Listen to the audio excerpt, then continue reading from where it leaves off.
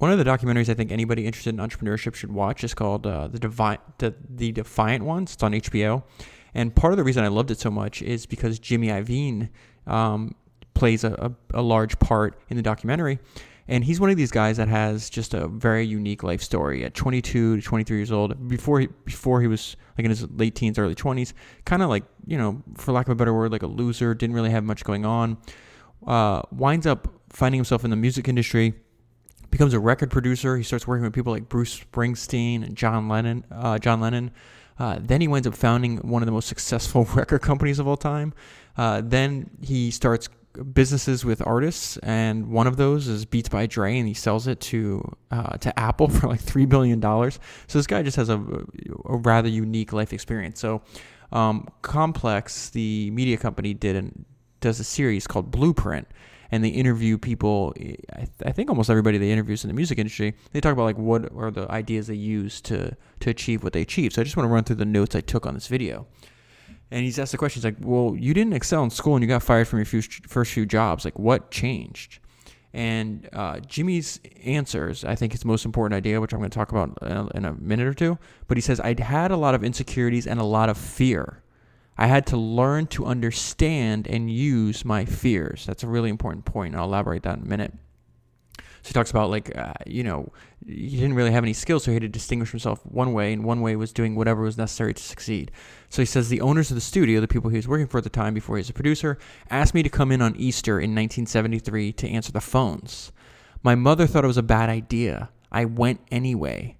I was like, I will do anything. It turned out they were testing me. So he starts working at the studio as an hourly employee, winds up being able to start producing music because of that one opportunity.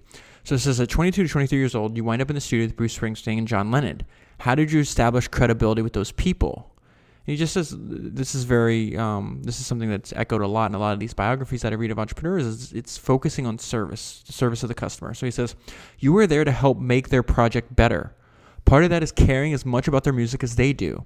If they are allowing me in this room, then I'm going to do as much as I can to be of service to them. And he talks about like what is his motivation to work so hard? Like why did he want to start all these businesses and do everything he was doing? He says, I wasn't cool. I wanted to be cool. I wanted a better life. I wanted money. I didn't want to be a longshoreman. That's what his dad was. It was that simple. He says, I knew very little about the music business. All I knew was that at my previous job, I was getting paid by the hour. In my new job as a producer, I was getting paid with royalties. And then he talks about there's nothing like your first hit. His first hit was a song by Patti Smith called Because of the Night. I actually linked if you want to watch the music video. And he says, it was an incredible moment. That one song changed my life. So why, he was asked, why did you decide to switch from producer to record label owner? And he says he found somebody else that was already doing that. And he realized, he said, David Geffen had just sold his record company. I said to myself, he kind of does the same thing I do, but he's making a lot more money. So he was following the money in that case. He starts this record company called Interscope, becomes one of the most successful record companies of all time. In the first 3 years, Interscope Records had 9 Inch Nails, Marilyn Manson, Tupac, Snoop Dogg, and Dr. Dre. He talks about his management style, which I love. He says the artists get to do exactly what they want, no compromise. He said he never went down and talked to them about their music at all, ever. Things started to change. One reason he wanted to switch from a record label owner to like building products, doing different things is Napster. He says Napster changed everything.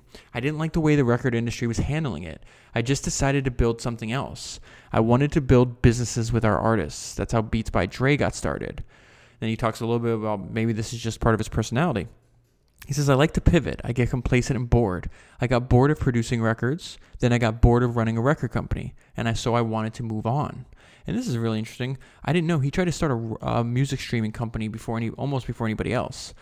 And this was actually before Steve Jobs did it. So he said before Steve Jobs, you couldn't get the deals done. It was just impossible. So he was not able to get all the different record labels on the same board, negotiate all at the same time. Obviously, Steve solved that problem with iTunes. He says, when I met Steve Jobs and Eddie Q, I said, these are the only guys that can get it done. They understand it and they can get it done. He talks a little bit about like the state of the music industry today. In his opinion, he says the music labels need to get more sophisticated in tech. They are banking on everything staying the same. only, and this is what he learned from his time at Apple since he was working. I don't know if he's still there, but I know after the Beats acquisition, he was there. Only the technology companies are moving at 100 miles an hour. When you're inside a tech company, you realize how many years out they are planning. And he talks about like Steve Jobs, if he gives you advice on your career, what to pursue, he says, find your passion, find something you love doing, because that's the only way you're not going to quit, and you have to do things for a long time to be good at them.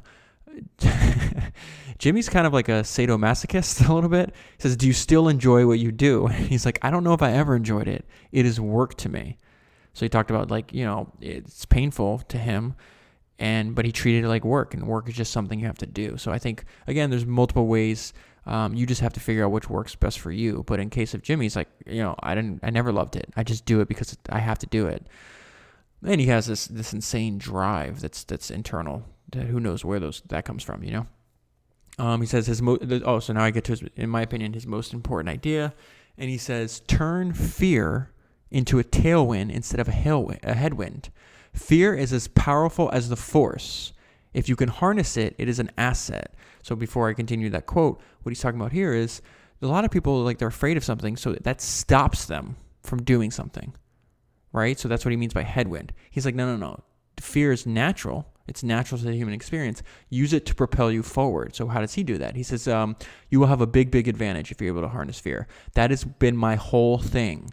When I feel fear, I have trained myself to move forward. It's a very simple idea, but very hard to do. The fight is never over with fear. It is never gone. You have to harness it. And then finally, do you have any regrets? And Jimmy, if you understand his personality, his answer is kind of in line with that. I don't have a rearview mirror. I was always about what is new, what is tomorrow. I don't look at life like that.